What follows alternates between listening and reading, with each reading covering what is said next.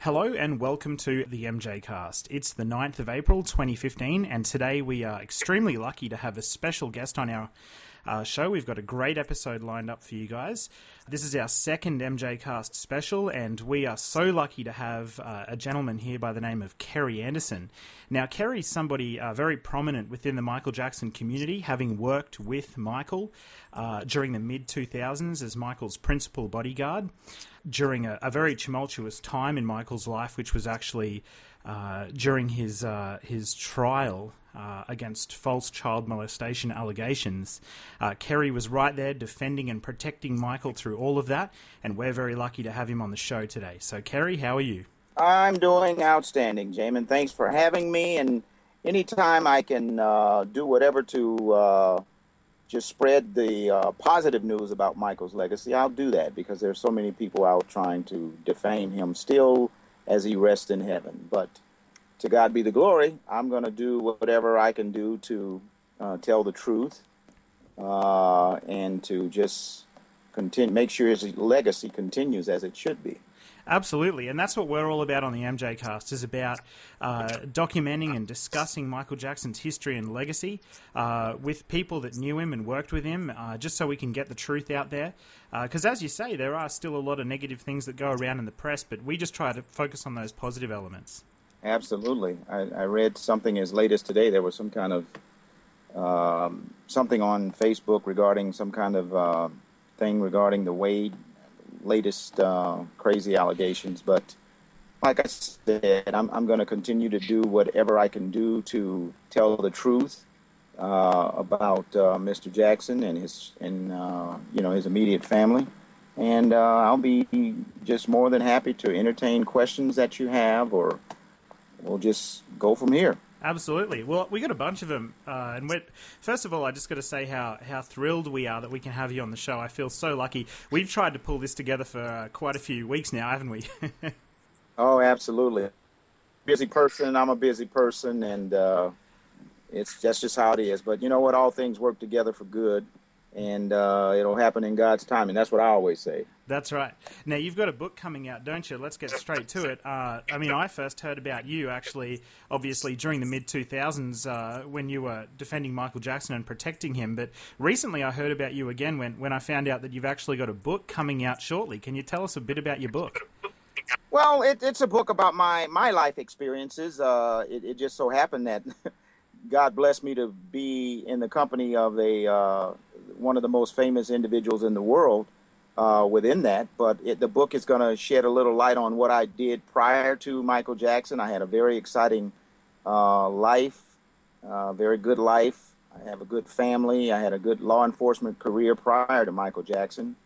And it was just interesting how things lined up. So I'll go over the details of my younger life and then my professional life in law enforcement, what I did as an actual professional that kind of streamlined me to getting into Michael's life.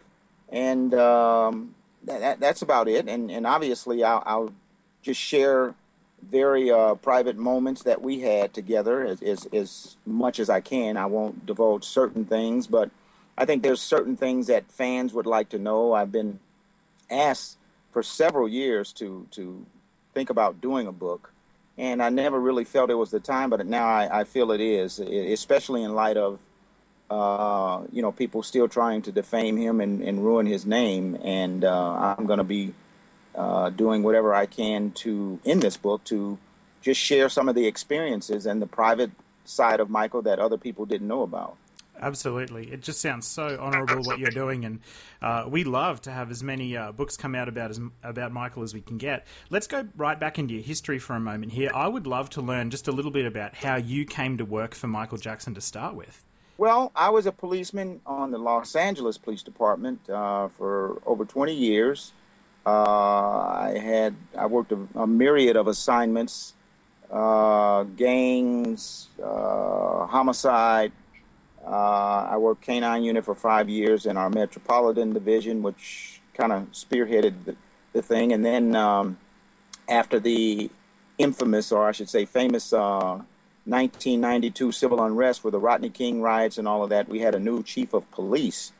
Well, all of the chief of police in the major cities of the nation really have executive protection teams that protect them and their families. And I was selected to protect the police chief for his tenure while he was with the Los Angeles Police Department. When I was Wow. selected, they sent us through a bunch of executive protection schools, which are dignitary protection schools, and same thing that Secret Service do, but we just do it a little differently, and we take some of their experiences and just intertwine them, and then we create this guy. He's called an executive protection specialist. So that's what I did.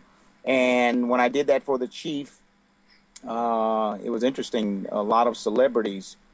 It was like a breath of fresh air in Los Angeles to get a new chief of police with a new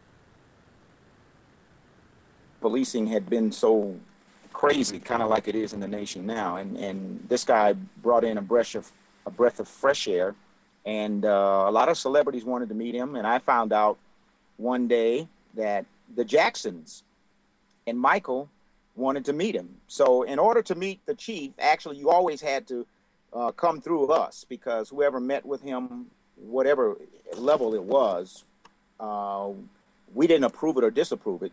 However, when the chief approved it, then we had to facilitate setting up the meeting with logistics and whether he was going to go there or whether they were going to come here. And they just happened to want to meet the chief of police. And it was actually Michael, the brothers, and I think Catherine came with them at the time. Wow. But I had I had a mutual, well, Michael's cousin, his blood cousin, is also a person in law enforcement in Los Angeles, and he and I had been worked for the same department several years prior to that, and he got word that I was in charge of the chief's security, so he contacted me, shared with me that the Jacksons wanted to meet Chief Williams and his family, and we facilitated that, and that's actually how I met. That's how the chief met, and we kind of like rekindled. Now, Randy and I had met prior to that on just a fluke kind of thing. I saw a real pretty Ferrari sitting on the side of a street that it was like, it's kind of out of place. It was a beautiful car. And I just U-turned. I was in a black and white in uniform, and I just U-turned and got behind it just to check it out. And it was not a criminal kind of thing. It was just more like admiring it. I had never seen this car in my life. The first year the Ferrari Testarossa came out. Wow. And it was actually two. No, it was one Ferrari Testarossa parked on the side. So I got behind it, looked at it, and as I'm walking around it, some guy starts running towards me and was begging me, no, don't sight it, I'm getting ready to move it. And that just happened to be Randy Jackson. Well, that's how Randy and I met. I think that was in 1986. That's how we actually met. And I told him I wasn't sighting the car, I was just admiring the car. And he was like relieved, you know. And he said, yeah, well, this building here is a Ferrari dealership. It just doesn't have any insignia or logos or anything on it because of theft problems. They don't want people to know. And he actually had driven his other Ferrari in the garage, or somebody had dropped him off or something like that, but he was down there checking on it, and he came out to meet me. So we met, we exchanged numbers. He asked me, what did I want to go for a ride, and we went for a ride in it, you know, and it was great. And we just hit it off, and we became, Randy and I became friends. And then we lost contact. You know, these guys like this, like Randy and some of the Jacksons, they change cell phones pretty frequently when the wrong person gets their cell phone number. And then I changed divisions, and I had changed cell phones a couple of times as well. So we lost contact with each other. So when this new chief of police came in, I was the actual one who facilitated that meeting, and I hadn't seen Randy in like 3 or 4 years then, maybe even a little bit more, because I think I met him in like 86, and then I didn't see him until 1993. That's when he met the chief. Yeah. Him, Tito, Jermaine, Catherine, and Jackie came up, and we met the chief of police, and it was just interesting. That was the spearhead of it. and that's actually how it started. That's how we actually met. With Michael Jackson, he's got a long history of appreciating law enforcement. I mean, if you look at a lot of the music videos he actually put out over the years, he's got a bunch of different videos that he would shoot when on tour with the local law enforcement, officers of different cities that he would go to, and he would incorporate that footage into a lot of the work that he put out. He would stage huge marches with law enforcement officers that he'd be in front of in different cities, and it's clear that he had a big respect for law enforcement all the way through his career. Well, he did. And, one thing that I hate that is he is so misrepresented. That's another issue with the book. I want to tell the truth about Michael Jackson, the man, the father, the philanthropist, the nice guy, the shy guy, the guy that is kind of afraid to ask a girl out on a date kind of thing, even in 2005, that kind of thing. And I also want to share with you how he was raised with his morals, scruples, and values. He respected law enforcement. Michael wouldn't hurt a flea. I told one person in some interview I was doing how, he wouldn't allow us to have weapons, at Neverland, or he didn't want weapons around him. Very law-abiding person. Each and every one of us have imperfections in life. We all do. But as it relates to his morals, his scruples, and his values, and the values and morals and scruples that his family and his parents instilled in him, Michael Jackson, as well as his family members, are law-abiding, productive members of society that just happen to be the most talented entertainer ever, as far as I'm concerned. Absolutely. People would challenge that, but I welcome the challenge. You put any name up against him, entertainment-wise, the whole package, and he's it, But as far as him respecting the law and being law-abiding and being a good person with moral scruples and values and an amazing heart, you can't find a better person. And That's like right. I said, this is one of the things that I want to share with the world. And, I'm just speaking. I'm not trying to make money or anything. Matter of fact, this thing is costing me money right now. But I'm looking at just trying to get the truth out. One of the things that a true friend will do, no matter what costs you, no matter what it costs, is when someone's trying to hurt a friend, you stand up for them. You don't remain silent. So that's what I'm going to do. And as long as I can, that's what I will do. But as far as Michael being, loving law enforcement and respecting law enforcement, he was a law-abiding citizen. So let me take you back to the mid 2000s. How did you come to work for him as a bodyguard in the mid 2000s for the trial? Oh, okay. Well, as you know, Michael changed attorneys. He went from whoever the guy was before to Tom Mesereau. Thank God. Excuse me. Tom Mesereau had a whole different philosophy on tackling this big beast that he was ahead of. And one of it was he had to, first of all, the Nation of Islam was in charge of Michael's security. When Michael stood up on top of the car, do you remember that incident when he came out of court and then he stood up on top of the car? And Absolutely. That was during the you remember arraignment. that or yes, no? I do. Right. Okay. Well, when Tom Mesereau took over counsel and was responsible for vindicating Michael, he wanted a whole different. First of all, his philosophy was we have to have a total different representation of Michael Jackson in and out of the court. This is a predominantly white, conservative area, Santa Maria. The jury pool would be coming from a conservative white jury pool, which means we cannot go up there with the Nation of Islam working in concert with. There were several law enforcement agencies that were involved in securing this whole thing. Well, the Nation of Islam didn't want anything to do with them. They don't want any involvement with law enforcement in terms of dealing with their client, which was Mr. Jackson at the time. Well, when that new philosophy was told to Michael, well, Randy became like I think it was Michael's head of everything. It went from Jermaine to Randy. I'm sorry. Right. Yeah. So Randy knew me, and he knew I was a law enforcement professional. Tom Mesereau wanted a person that could go up to the law enforcement agencies prior to the trial starting, and liaise with all of the local law enforcement guys to kind of change what was done in the arraignment. Because, like I said, I don't have anything against the Nation of Islam, but they didn't gel with the law enforcement that was up there. That's all. I'll just leave it at that.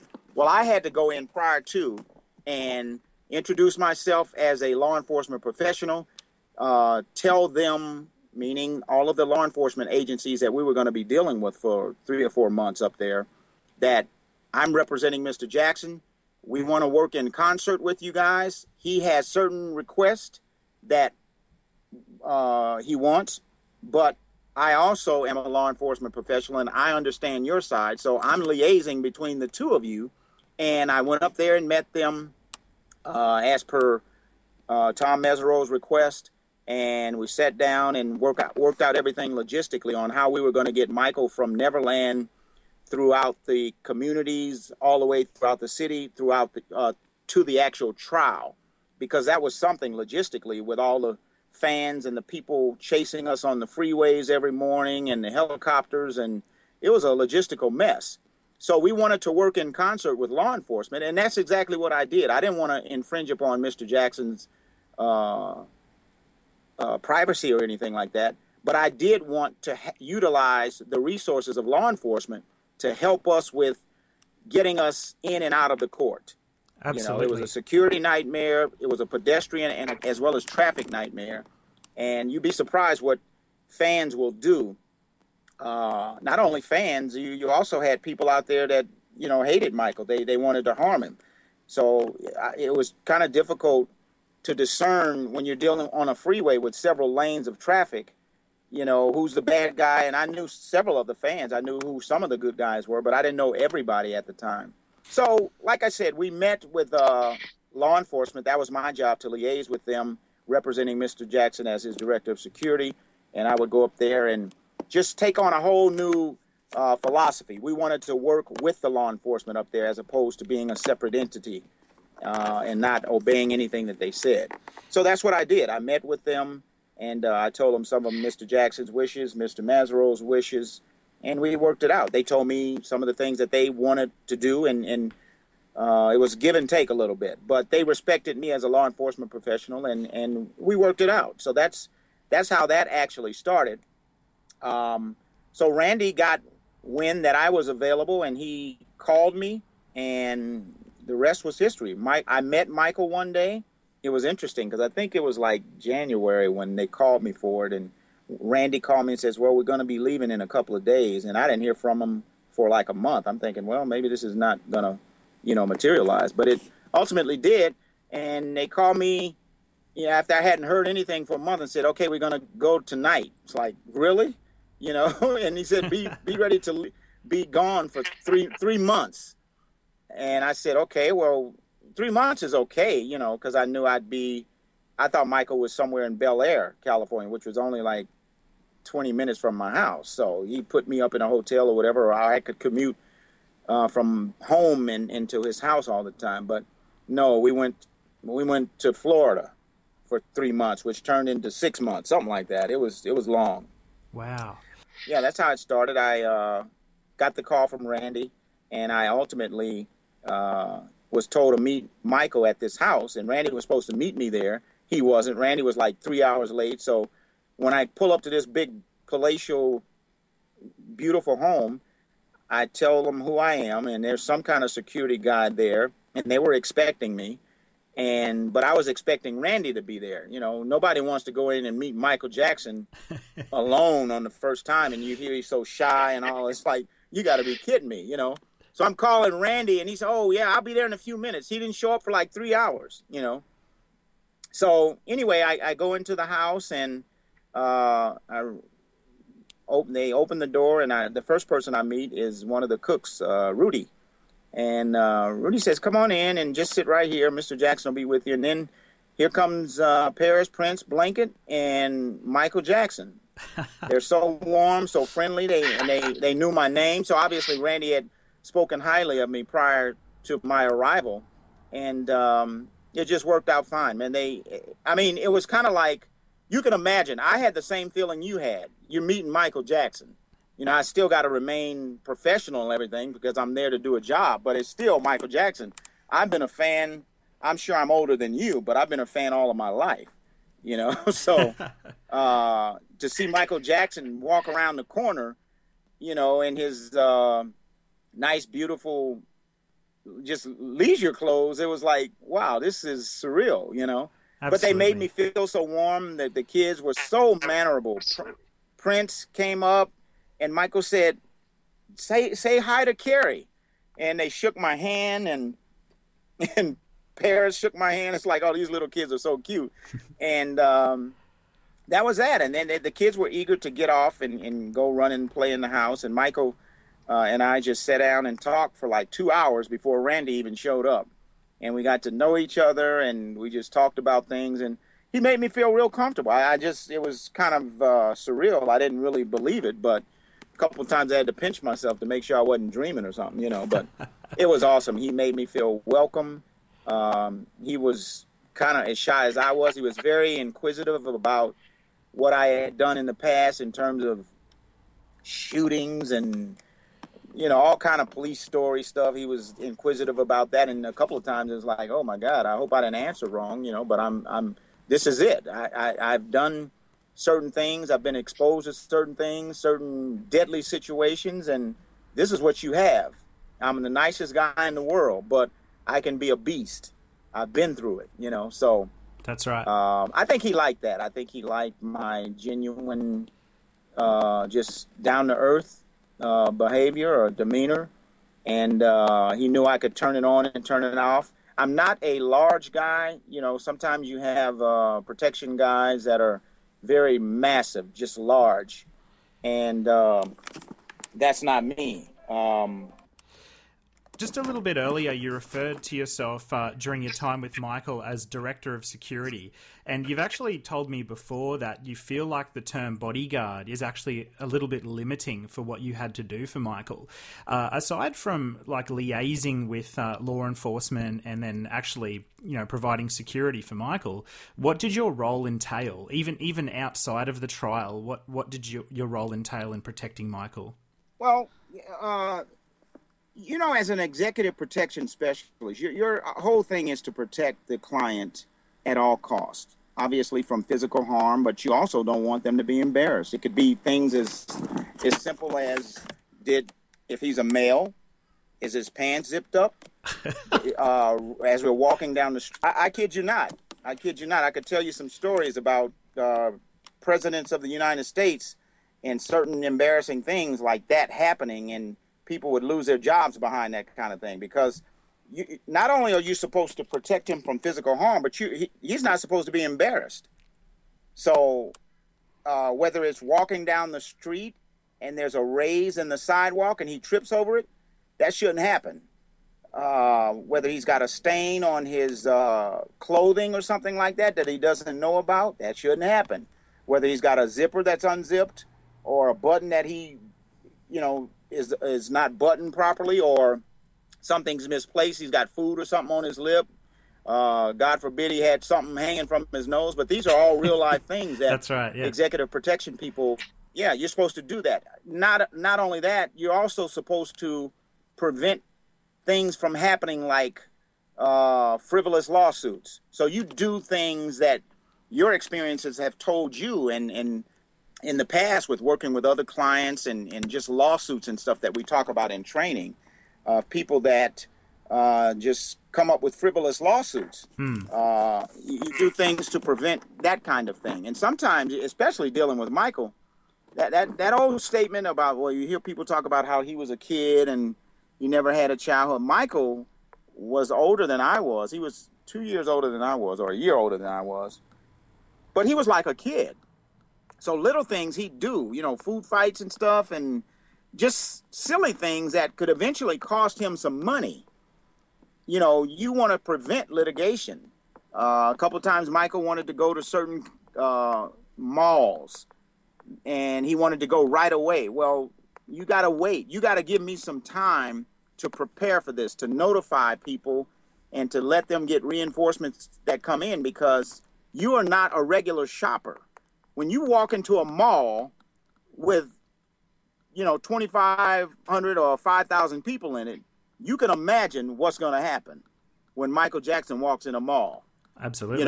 And especially with social media, because people would, hey, Michael Jackson's down here. Yeah, right. And then when they shoot a picture of him, the cavalry's coming, because now those people are going to believe it, and the tweeting, and everybody's coming down now. So not only do you have a problem in the mall, you got a problem with the neighborhoods emptying, because they're all coming down to see Michael Jackson in the mall, And you'd be surprised how we could be in one section of a mall and something happened in the other section, but they blame it on Michael Jackson was here, so that's litigation. That's why we're going to sue Michael. Exactly. So we have to prevent all kinds of things, and that's why sometimes when you have the bodyguard, there's negative connotation that comes with that. Some people call the big stupid bodyguard. Well, executive protection specialists are not stupid. They are some of the most highly trained people that they usually come from law enforcement backgrounds. Some of them are law enforcement as well as they have so much court time, they can practically be lawyers. Tom Mesereau and I had a whale of a time at the actual trial. Certain things that I would see as a law enforcement professional, because I've testified in court so many times, and I've seen how juries work. I've seen what gets people convicted and what gets people off. So I would tell him, Tom, you know what? You missed this question. Shoot this question in there. And obviously he did his job, but there were little things that I would tell Tom Mesereau, like, hey, what about this? I think if you dwell on this a little bit, you might have missed this. And somebody else didn't pick it up. And I told him, and it was great. But we have a lot of responsibility. Like I said, it's not just the physical protection. You have to know when to use and when not to use force. You have to know how much force to use, because you can really get into a lot of trouble. And you've seen it in the past where bodyguards, I think they got a couple of guys pending. I know Chris Brown and his bodyguard both of them got booked for something. And I think it had something to do with the excessive force that the bodyguard used while he was doing certain things. Obviously it's my job to physically protect you, and I have to use the same kind of force that's reasonable and necessary to overcome the resistance of somebody trying to hurt my client. But it has to be reasonable and necessary. I can't, because somebody takes a picture and, Michael doesn't want that picture. I can't go up and just take the camera and beat the guy up. There's ways of getting that camera. Usually it's $100 bills or like, what? Mr. Jackson wouldn't want that one. But you know what? He'll be more than happy to, if you just give me that film, we'll give you several pictures and we'll autograph them, give you books and whatever, and I could get that camera without using force. But if you got somebody that can't think on his feet and is that the typical big 6'8", 350-pound bodyguard full of muscles, and it's just going to go up and like, give me that camera and I'm going to get it because my guy wants it. Well, you still got to follow the law, So there's a lot to executive protection. And like I said, sometimes there's just a negative connotation with the dumb bodyguard kind of thing. I just didn't like that. Yeah, absolutely. And I just thought that was fascinating, the way that you described that. So thank you.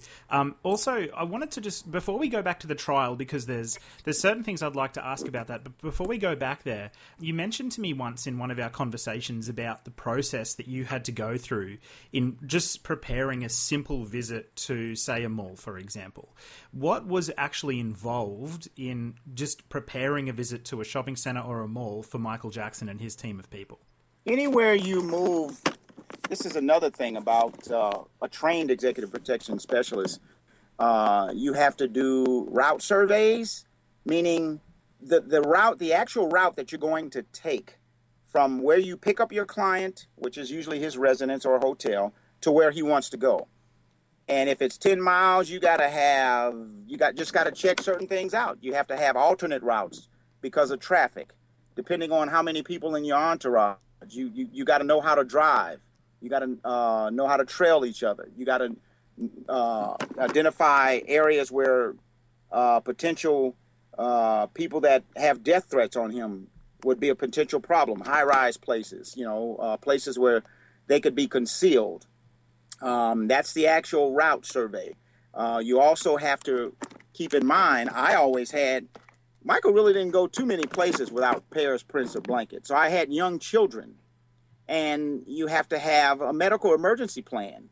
What's going to happen if one of the kids gets sick? Where are we going? How many hospitals are on your route? Or what's the closest hospital? You may not want to go to the closest hospital if it's not a trauma center. If it's not the best hospital, you might want to drive 7 miles away as opposed to 5 miles away to the closest one because it's a better hospital. So you have to identify all these kind of things on your route survey. Your site survey is what you actually have to go through and check out when he's going to the mall. Okay, the mall, you have to do a site survey. You got to know where the bathrooms are. You got to know where the stores that he frequents. Michael would never go into a mall that had a sharper image store. He'd always go to it. And you have to identify certain stores that he likes. You have to make contact with the law enforcement or the security people at the actual site, because you can imagine what happens to a mall when Michael Jackson shows up. So you want to ensure that you did your due diligence with letting the local, the actual on-site mall people going. If your site is actually a mall, you want to give them a heads up on what's coming, because it's going to be chaotic. I remember one experience that I had. Well, this guy, I kind of told him that I was bringing in a high-profile celebrity, and I introduced myself, and I told him I just wanted to snoop and poop around, and I wanted to let him know that if people were uncomfortable with me, just walking around, checking out bathrooms and just kind of maybe looking suspicious, I was just looking for certain things, and I might be in certain places that the normal shopper wouldn't go because I'm doing my site survey. I just told the head of security. I usually ask them to come with me so that there won't be any problems. But sometimes they get too busy or they don't believe you, like this guy didn't. And I said, well, if you don't mind, I'll just go around if, you're too busy. He says, oh, yeah, we have celebrities in here all the time. And I said, oh, okay. So I did my site survey at the mall, and I knew it was going to be a problem because it was so crowded, a lot of young people, and it was just very crowded and in a big mall. And then Michael didn't like to also have a lot of bodyguard types around him. He was like very inclusionary, and he wanted to be with the people, but yet and still, it takes a lot of expertise to do that, because I'll give you your space, but you're still Michael Jackson, and not only are you Michael Jackson, you got babies with you. So, yeah. I got to have some kind of personnel around, So anyway, there's the route survey, there's the site survey. Well, when I finished my site survey at the mall, which, like I said, encompasses checking where restrooms are, you got to know where your escape routes are in case it gets out of control, and what I would do is just kind of do a diagram, and I'd have certain escape routes. I'd talk to the management at stores that I knew we were going in, and I'd tell them that I'm bringing a high-profile client in, and, depending on what Michael wanted to do, I would make certain requests. Sometimes I would ask them to let me control the video, the security, and because a lot of times Michael wouldn't want to be videoed in a store shopping because of past experience. People would as soon as we leave the store, they take the videotape and go and sell it to Star Magazine and show him shopping with his children or something like that, and he really didn't want that. So, yeah, I talked to those people, and I shared with them. It's going to be a very good month here in shop, I guarantee you. So, monetarily it is, because usually what he spends is going to be astronomical, and you're going to have a good month in sales, So if you would just bend the rules a little bit and turn your cameras off, and I had to ensure that. I learned that the hard way. I had to ensure that those cameras were off, because sometimes they said they were off and they weren't off, So that's all a part of the site survey, and it was amazing. The guy that I met, he didn't respect me at all, and he didn't think I was, I guess, telling the truth that I was going to bring a high-profile celebrity. So I actually, at the tail end of my site survey on that particular mall run we were going to, I asked him, I came back by his office, and I asked him, by the way, you said you had celebrities in here. I said, who have you had in here that you said is a big celebrity? He said, oh, we just had Jessica Simpson in here. And I knew the name, but I didn't know who it was. But I'm like, you have no idea what's getting ready to happen, because that is not a Michael Jackson, you know? And so what I did in that case, because I wanted to prevent litigation, instead of contacting him, because I knew he wasn't going to be any help, because he didn't believe I was bringing anybody. And he didn't bring in reinforcements or anything like that. So I called the police, the local police, and I told them exactly who I was. I got a name, I got numbers. And see, these are things later on that will prevent litigation, because I did my due diligence in telling you, you are going to have a crowd control problem. I'm bringing Michael Jackson down here to the mall, and there's already, 10,000 people in here. So you're going to need some help, because this mall security guy doesn't really understand what is happening. What's going on? So exactly. I would call the police department, get a number, I'd get names and badge numbers and all of that stuff. So when it does get out of control, you can't call me later on and say it's Michael Jackson's fault because we didn't have enough security. Well, it's not my job to secure a mall. It's my job to secure Michael. It's the police's job and the director of the mall security's job to do that. And just because they failed to and they didn't believe me, I have names, I have numbers, I have locations that I contacted you. So that would reduce the litigation on our part if you generated a lawsuit saying that it was our fault, So that's the route survey and the site survey. And that's pretty much it. You just try to think of everything from your past experiences and all of your training. And another part of the site survey is the vehicles. What are you going to do? When people see Michael Jackson get out of a car, quite naturally, they'll start running and they know he's coming back to that car. Well, you have to do certain things with the car. So that's a part of it, the parking, So it was just an interesting time. But these are all things that you're trained to do. And if you don't, you're just a big guy, big bodyguard guy that, because because of your stature and you don't have any training, you can get hurt. You can get hurt physically, and not only physically, but you can get your client hurt monetarily with litigation if you don't do your due diligence in your route surveys and your site surveys. Heads of state and dignitaries. I tell you what, when the president of Australia or the president of the United States go somewhere, you can believe site surveys and route surveys are done. I'm talking about manhole covers are sealed. They check mailboxes to ensure that if they're on the route, it's at a whole nother level, But you can believe I tried to extend the same kind of professionalism to Michael because of my training. Just one last question on malls, and this is just one last light question before we kind of go into the second third of our interview, a little bit more of a serious tone with the trial. What kind of stores in malls did Michael actually like to go visit? Oh, Sharper Image, Brookstone. These are all stores with gadgets. They sell massage chairs and just electrical stuff, nice stereos. There's a B&O stereo system that he would always go to. It's very high-end stereo places. And then we frequented Toys R Us. You got to think he had children. Toys R Us. Let's see. Best Buy. Well, see, I don't know if I'm mentioning these stores. I don't know if they have them in Australia. We have a lot of those. You guys have... Okay, well, stores where they sell electronics, televisions, screens, stereo systems, home stereo systems, cameras, that kind of stuff. He loved that stuff. And then the kids, like I said, toys. He would shop big time for toys. And that's pretty much it. Every now and then Michael and I would sneak out and we would do jewelry kind of stuff, but that was that was a little bit more low profile because as a rule, we didn't have the kids with us then. Yeah, You less know, people. but he liked fine jewelry, very nice watches.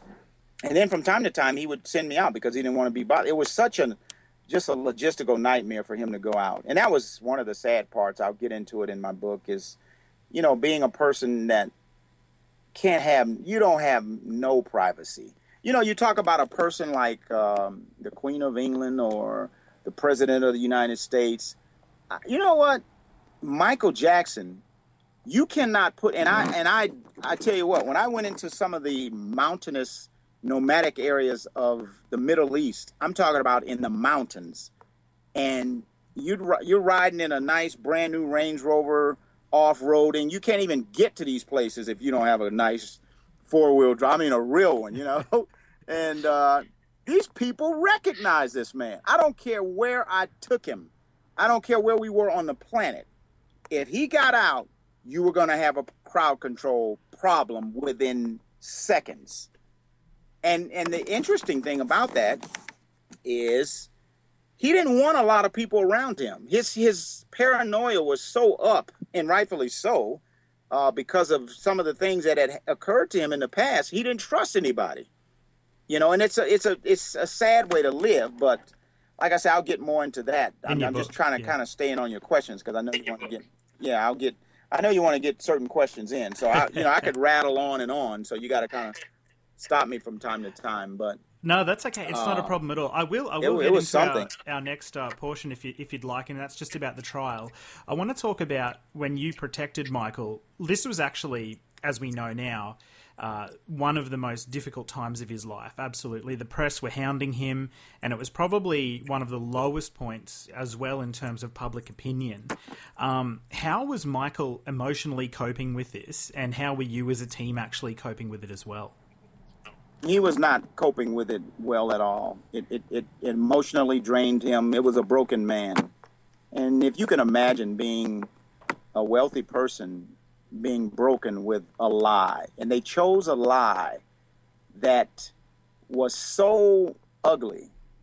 You sexually abused a child. You go to prisons, there's murderers that can survive, but people that abuse children, nobody likes them. So they picked the perfect crime to frame him with, and he was not dealing with it emotionally well at all. I saw a man that was broken. I had spent, I think, about 7 months with him prior to the actual trial, and we had very good times. We were in Florida, and we came back and went to a couple of other different places. But he was, even though he was preparing for his trial, and he was upbeat, and he was confident, he became broken based on that trial and based on what other responsibilities he had. A lot of people don't think, but he was a very humane, loving, caring person. He cared for his staff. He knew that he was responsible for 200 or 300 employees and what was happening to his finances because of all this crazy stuff going on. And I'm talking about some big numbers, So he cared, and that was a concern of his. It was a concern of his that they were defaming him, and people were believing it because it was all on the media. And the power of the media is amazing. They can take a person like a Michael Jackson, who is a person with moral scruples and values, and demonize him into being some kind of satanic child molester.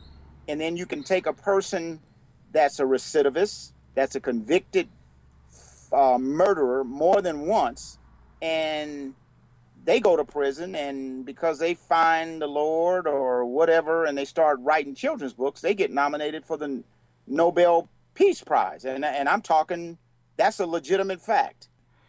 So it was affecting him tremendously. I think what also took a toll on his mental state in dealing with this was the rejection and the standoffishness of his friends. There's some people that distance themselves from him because their PR person said, you know what, let's stay away from that. And that's when you really show your true friend. It's like, you know what? Okay, Mr. PR man, you're the PR man, but you work for me. That's my friend. I know him, and I know he didn't do that. I'm going out with him.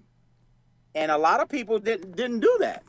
And I understand how it is when and money is so evil. It really, when a PR person says, you know what, I'm telling you, don't do this. Don't go out with him. Don't call him. Don't, just distance yourself. And then you do that because you don't want to mess your money up when you're already rich, but yet your friend is emotionally just drained and emotionally just getting beat up. He feels he's been deserted by his friends and his peers, and it took a toll on him, man. Absolutely. And, I mean, you know what they say: the love of money is the root of all evil. Oh, absolutely, absolutely. Look, sorry, Kerry. My next question for you is around something that you've spoken about in a previous interview I've heard. And you mentioned that at one point during the trial, I think it might have been right at the very end, there was actually a threat on Michael's life. To what extent did that threat leave him worried, and yourself as well? There's just the team of people around him.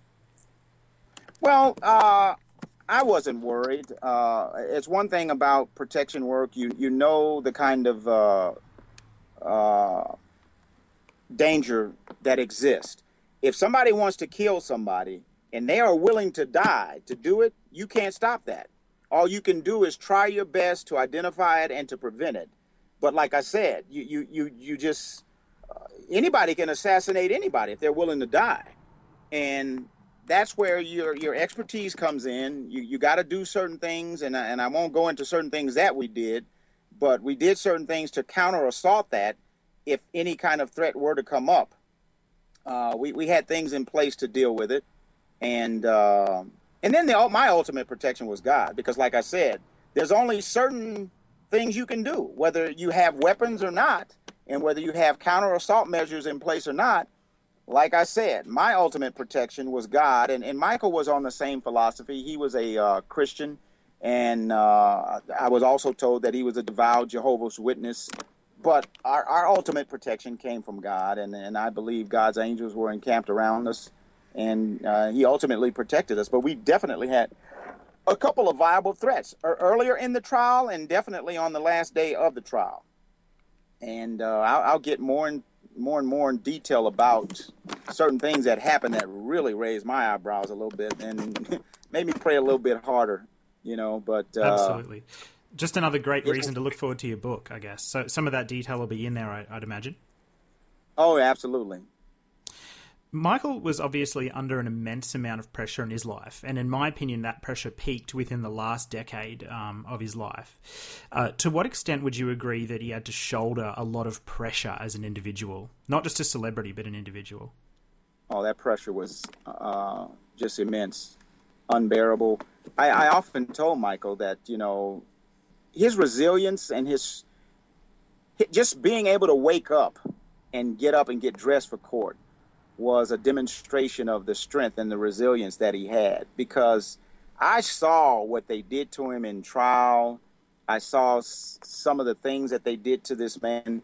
And I tell you, to be financially set and know that you can't prevent this thing from happening, it's like, wow, this is something else, but it definitely took its toll on him. It impacted him tremendously. It was terrible. I tell you, it really was. Yeah. It was absolutely terrible. Just the immense, not only the pressure from the media, but just also the pressure of being somebody that had so many hundreds of employees and a family and doing it as a single father. Yeah, the pressure was immense. It was significant. And that's kind of like an understatement. It's kind of hard to even imagine the pressure. I saw him break down several times on the way to court. I saw him break down several times just when he shouldn't be breaking down. And I mean emotionally, with tears and crying and fear. It just took its toll. You could just tell he was a broken man. In spite of his wealth, in spite of his celebrity, he was just a broken man. And he tried not to, have those kind of breakdowns in front of children. But you'd be surprised. Michael and I, we had private moments, and Sometimes he would just call me and, at weird hours too. Like, Kerry, you awake? Like, no, I wasn't. But, what's going on? Well, I need you to meet me over here. So we'd go for a ride at Neverland, and it was just a thing where I would just try to encourage him and edify him and uplift his spirit. And I would always tell him, man, you are an example of strength. I don't know if I could go through all of this, but I'm telling you, you'll be okay. We always would go on, I would give him the word of God, because this was beyond anything that I could physically do.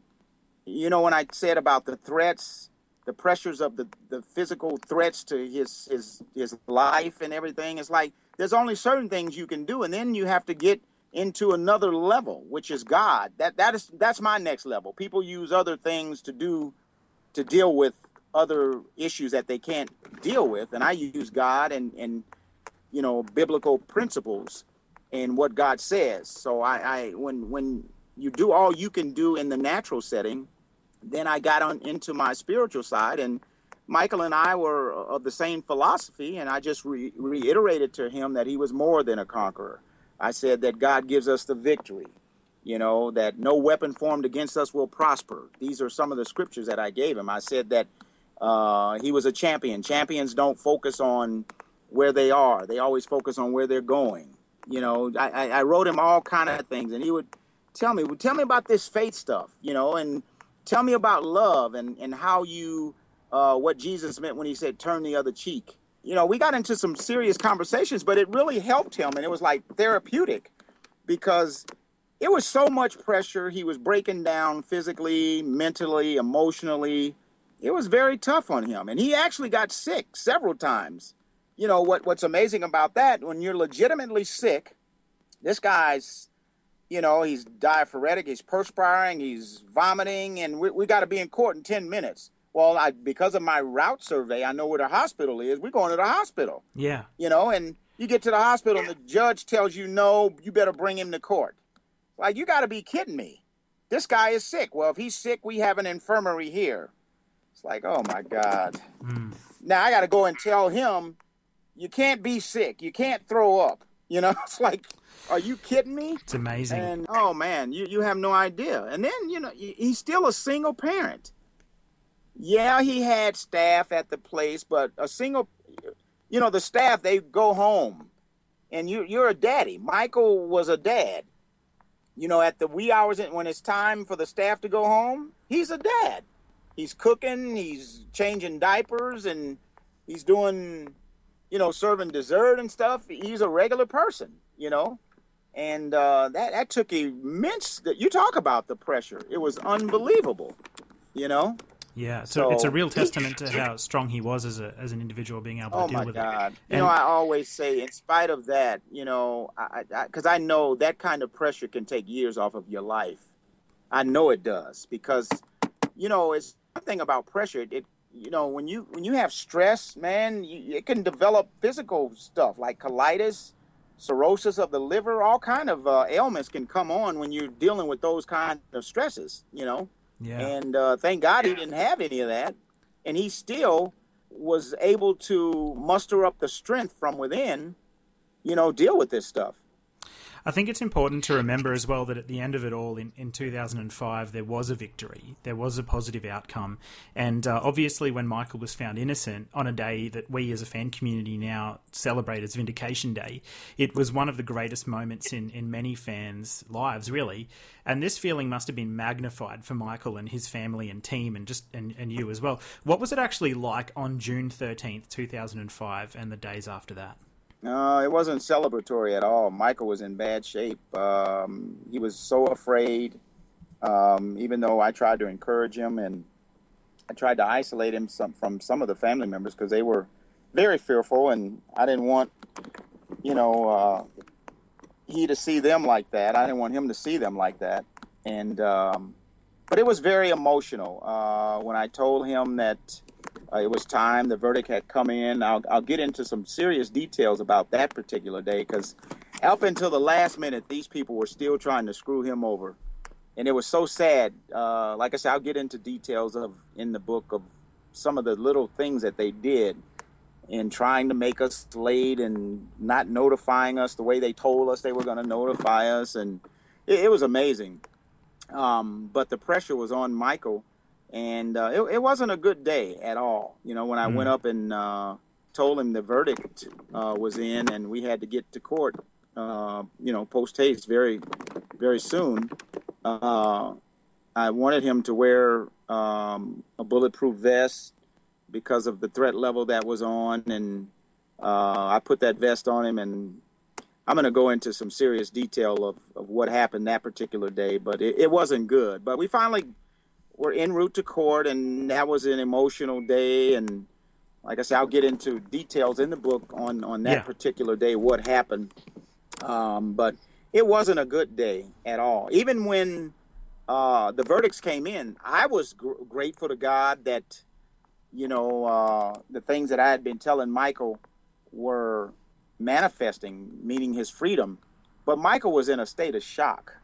I still don't believe that he really realized what was happening because he was so emotionally, physically, and mentally messed up.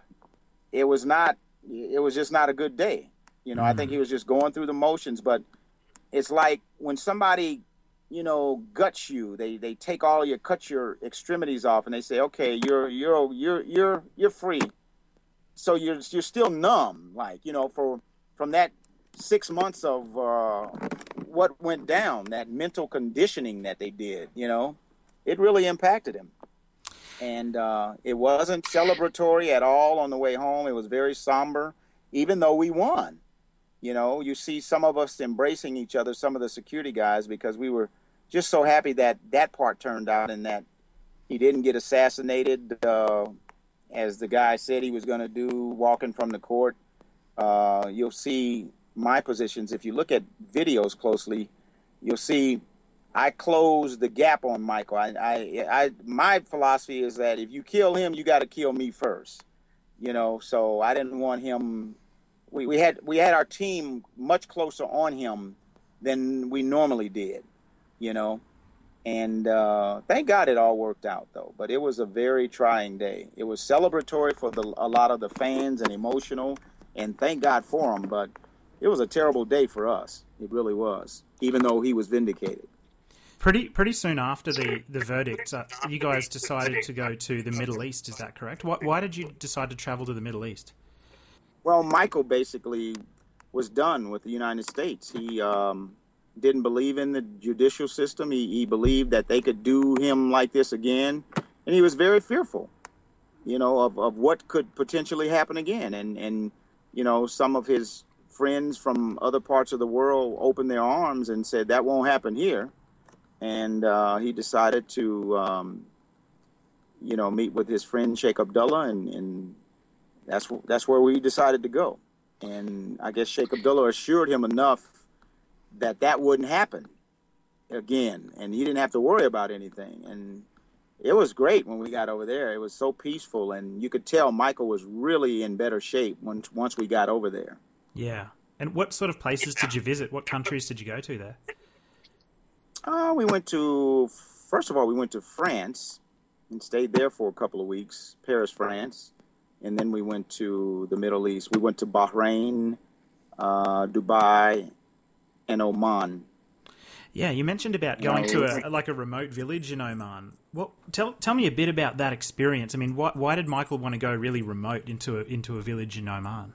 Oh, because the people that, when they picked us up, some of the people when we arrived in Oman, the people that hosted us, some billionaire kind of guys. As a matter of fact, when we left the airport, as we're going up this street, there was a Rolls-Royce, Ferrari, Lamborghini, and Bentley dealership, and this particular family owned that. But they were also people that were considered nomads. I guess certain times of the month, they would go up in the mountains and live without electricity and running water because that was their culture, I guess. And they were explaining that to Michael, and he was like, "Oh, I want to go." So we rode up there, just like, I wasn't feeling that because we were still dealing with the war kind of thing, the Middle East thing, and it's like I'm thinking, man, you know what? You could become. I don't know these people. I mean, let's don't go in the mountains. Let's stay in the city where at least we can run and get some help. But Michael was Michael, and when he wanted to do something, there was nothing I could do, and we went. But like I said, you start going up, and I'm talking about it. It didn't even look like it was so mountainous and so far away from city, and all you see is mountains and caves, and then you see a guy walking with a herd of sheep coming down the mountain, and like what? Oh, myself, I'm thinking, what are we doing here? It's like I don't like this at all. But we did it, and people coming, Michael Jackson, like, oh my God, and that's what really kind of showed me. It's like even these people know this man. Yeah. It's like, my God. He was a real amazing. International figure. It doesn't matter where he went in the world. He brought everyone together. Absolutely. So during that time in the Middle East, it's very well known that Michael was working on music during the period that you were with him.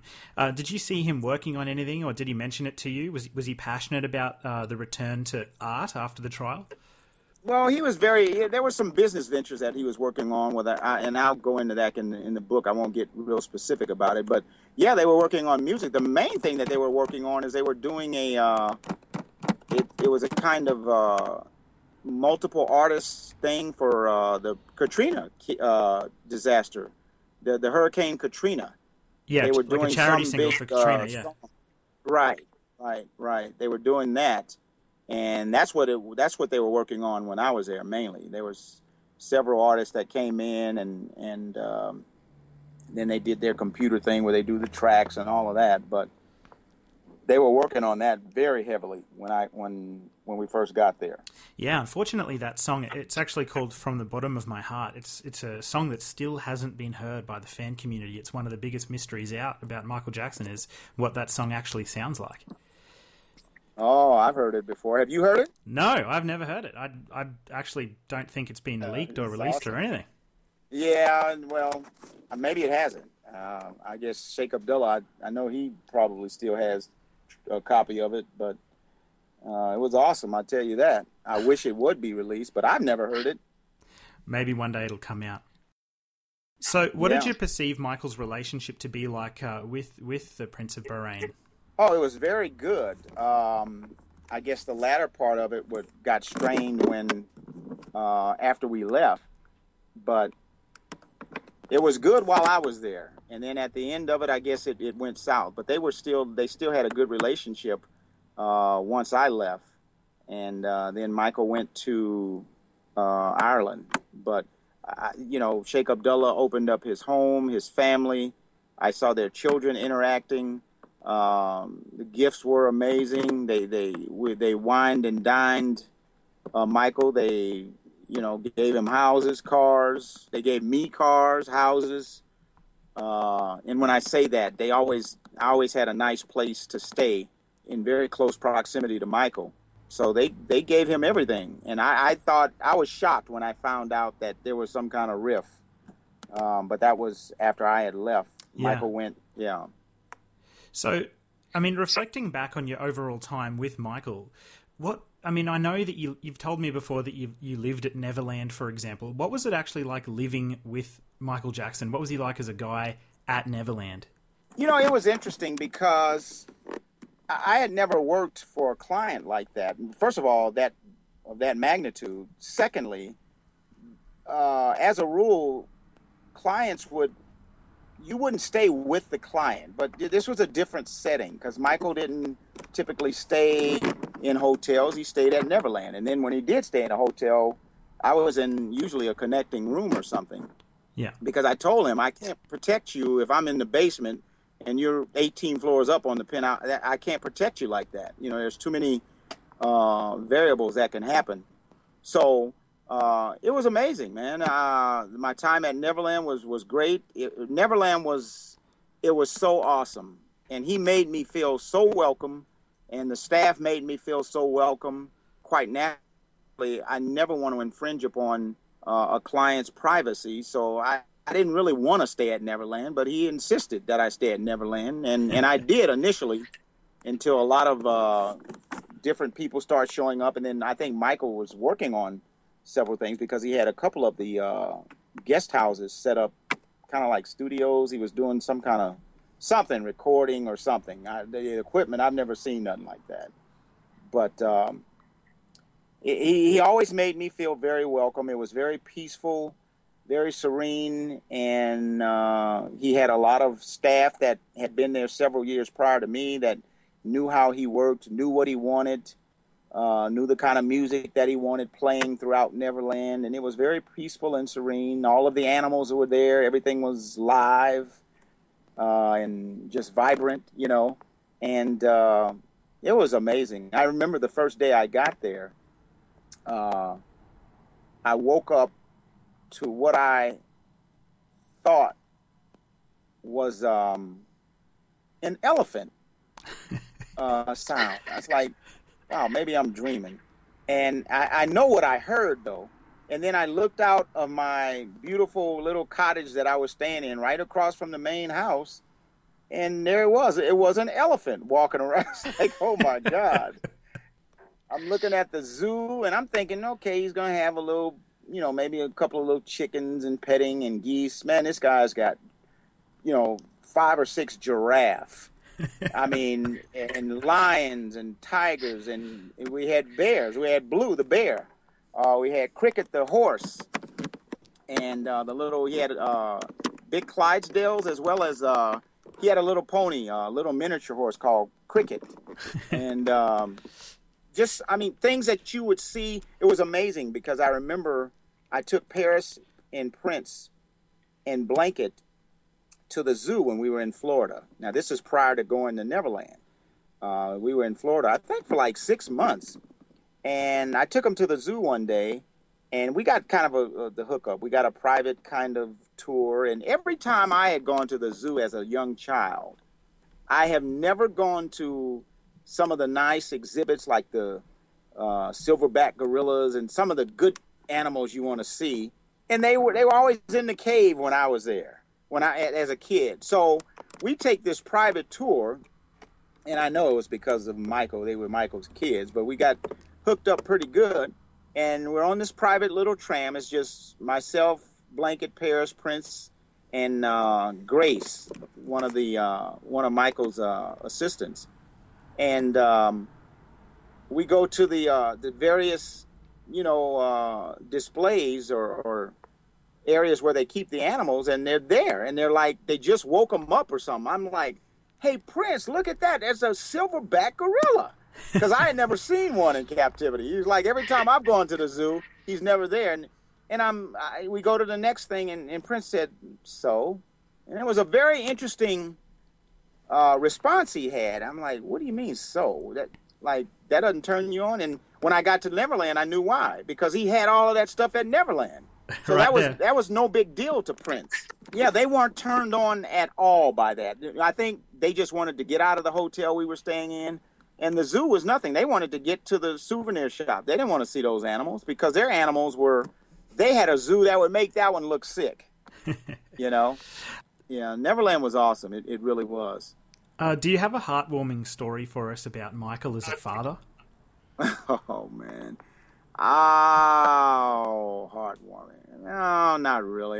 There's several, but it was interesting just the way he interacted with his children. Not heartwarming. It was kind of comical sometimes. He was such a loving father. And, they would always do the typical, whenever we would leave and go somewhere, they're fighting over who's going to sit with daddy. And it was always prearranged prior to us getting to the car, but invariably, Paris had to sit with her dad. And no matter whose turn it was, because what they did is they rotated it. Forget the child restraint stuff. Somebody was sitting in Michael's lap, one of those kids. And it's like, okay, we were in, because we never really went a lot of places until we got to Bahrain. But when we got to Bahrain, we went a few times. But I guess maybe they don't have child restraint stuff there. I don't know. But it didn't matter because Sheikh Abdullah he was in charge of the military, the police, and everything, so we could do what we wanted. But it was just interesting to see how the kids interacted. They loved their dad so much, and he loved them. And well, it was kind of comical the way Paris would get into it with both of her brothers over who was sitting in Daddy's lap, and Michael would sit there and let them just go at it. No, I'm like, no, it's my turn. It's like, oh my God, can we let this go? It's like, wow. But it was interesting to see him interact. He was such a loving father. He was such a disciplinarian. It cracked me up a couple times to see him. A lot of people don't know how physically fit Michael was. I walked in on Michael a couple times, and he was doing martial art things, kicks, moves, punches, strikes. It's like, wow, I didn't know you were. He was really a Bruce Lee fan, and you could just see some of the movement. He was just mimicking Bruce Lee, but I tell you what, he was something else. And then a couple of times I would see him working out with his children. I walked into the gym. Especially when we got to the Middle East, I would try to, because we were staying in the same palace, and I would always try to get up very early because I knew they were going to work out too. But I would try to beat them in there. And one morning, they were in there prior to me getting there, and Prince and Paris were running on a treadmill next to Michael. And that was just like, wow, if people only knew this, That's awesome. I've seen both of the kids and Michael doing sit-ups. You know what? He was an amazing dad, man. People don't understand how he cared for those children. There were certain foods he didn't let them eat. It was a pain in the neck because sometimes I had to go out and say, Kerry, make sure it doesn't have this, and this in it. Like, okay. Like, wow, but these kids ain't going to like this stuff, man. It's like, but it was all health, no fat, no carbs, no fructose or whatever. It was something called fructose. I forget what it was, but I think it was called fructose. If it had fructose in it, no matter how bad they wanted it, they couldn't have it. It's like, oh my God, But he really cared for them. He was just so loving, so caring. He made sure that they were scholastically just astute. Those kids were brilliant. That's why I always say in my interviews, you will hear from Paris, Prince, and Blanket. I guarantee you. In the business world, if they decide to get into entertainment, they are smart. I'm telling you. Because that's all they did was study. He didn't let them watch TV. TV was like a treat, And now they made movies, and he taught them how to film and all of that. But as far as television, he didn't let them watch TV. As far as when I was around, that was like a no-no. And it was like that was like okay, we're gonna have TV night tonight. And I'm certain that he, scrutinized what they watched. But he didn't let them, and I can imagine, you got his dad all on TV and talking about him crazy. You wouldn't want your kid exposed to something like that, That's right. But, and I've got one final question for you, Kerry, before we talk about your book and when it might be coming out and all of that kind of stuff. I want to ask you what memory you have that you're holding closest to your heart after your time with Michael. When you look back on that era in the mid-2000s, what do you look back most fondly on when you remember your time with Michael? Well, Christmas was very special. He bought me a very special gift. It was very warm. He was always into Christmas. He was so giving. I remember another time at another Christmas, we were in the Middle East. He had a truck come in, man, and we went to an orphanage. And, he was asking, where are the toys? Because the toys were they had a couple of tricycles, but they were old and beat up. And Michael was like, no, we're coming back. We're coming back tonight. And we went to a store and basically depleted the stock. I kid you not. And he came back to that orphanage with toys like you would not believe. And it's just like, wow, how could a man be running from his own country and be so misunderstood and misrepresented? And he's so loving like this, And I'll never forget Christmases were they were a lot of fun because he loved Christmas. It was always beautiful trees and gifts. and you could just tell it was a very happy time, in the midst of the storm of his life. But those were some of the key moments that I remember were Christmas, spending Christmas with him, and it was awesome. It really was. Incredible. I always loved how he interacted with his children. He was just a family man. If people could really, picture Michael Jackson not on stage and being a good dad, that's exactly what he was. Amazing. So, Kerry, to wrap things up, you've got a book coming out soon. When can we expect it roughly to come out? Well, I initially wanted it to come out June 13th. That's not going to happen because I've gone into I'm having some personal problems, and if anybody ever listens to this, just please continue to pray for my parents. They're getting up there in age, and they've had some medical challenges lately that has kind of gotten me sidetracked, and quite naturally, there's nothing more important to me than them, including this book, because it's waited. The book hasn't come out in 10 years, so it'll all happen in God's timing. I initially, like I said, I wanted it to come out on the 10th anniversary of his vindication of those child molestation charges, but that's not going to be the case. So I'm not going to put a date on it because I don't want to put a date on it and then something else happens. Like I say, right now, my parents are my priority, so I've kind of been sidetracked a little bit, but it'll come out in God's timing, and it is going to be well worth the read. You won't be able to put it down once you pick it up, especially if you love Michael Jackson. Absolutely. And even if you don't like Michael Jackson, I'm going to tell the truth, but it's going to be the truth, and whether you like him or not, I got to be honest with my book and some of the things I share. And for the people that would say, well, you're trying to make money, no, I'm not trying to make money. I'm just trying to do what I can do to continue a man's legacy that should be represented properly, because I don't believe it is right now, with all this frivolous new allegations. And I just feel that, the Bible always talks about give honor to whom honor is due. And I think he is due honor for what he did as a entertainer, as a father, as a productive member of society, as a philanthropist. Still to this day, I don't think there's any celebrity that has given more than Michael Jackson monetarily. I've seen that man empty stores out, and it breaks his heart. When we were in that orphanage, just to see him, like, where are all the toys? And, the people would show him these beat-up toys like, oh, no. And he cut his visit short to go and shop and come back.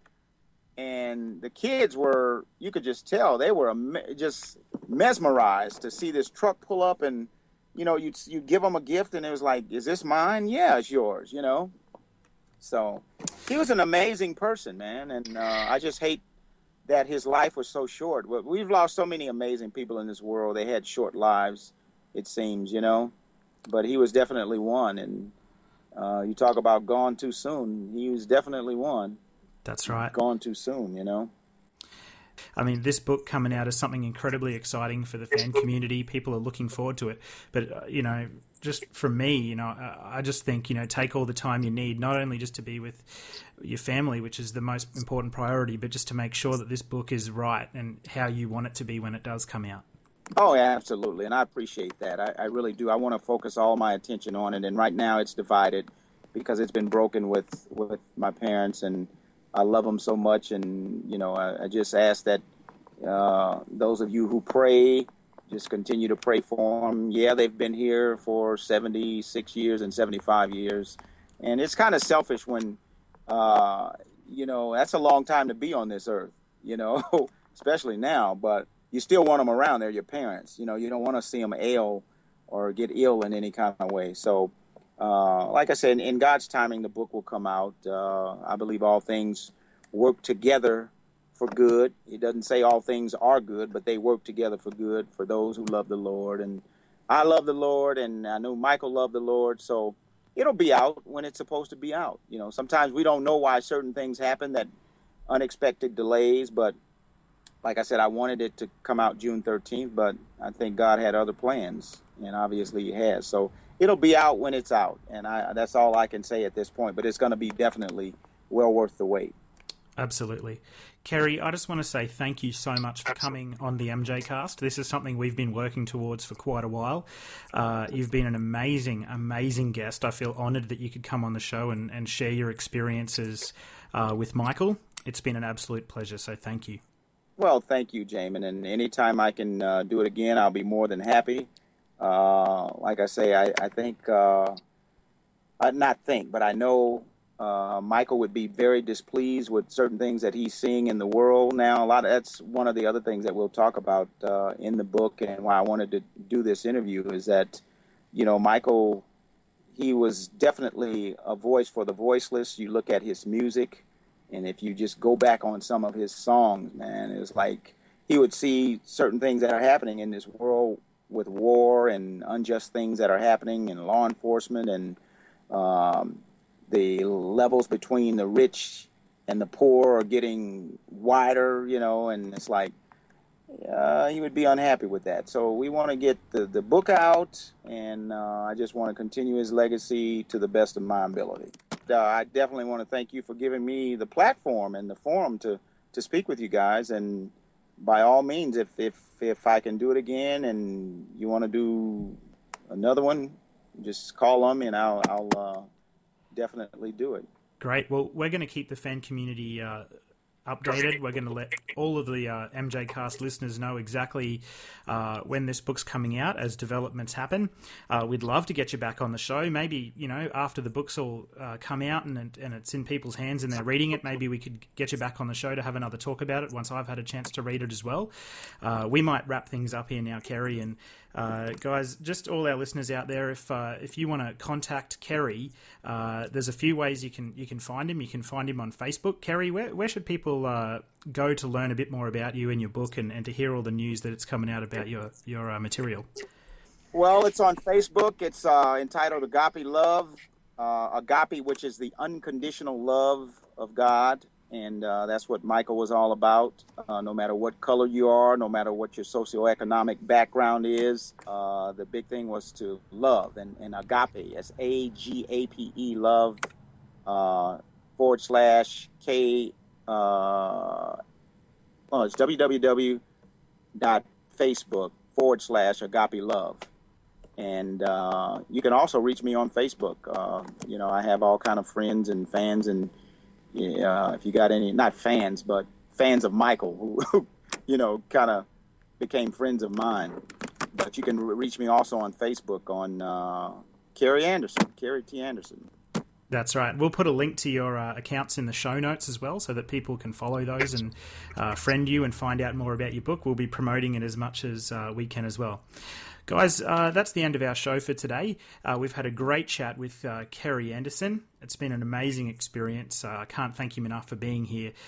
Just remember, if you want to hear more episodes of the MJ Cast, the best way to find us is to go to www.themjcast.com. You can find lots of podcast episodes there of us talking about Michael Jackson news, but also special episodes where we talk to people that knew and interacted with Michael in a professional way. So again, thank you so much for tuning in and listening to the MJ Cast, and we'll see you next time. Keep Michaeling.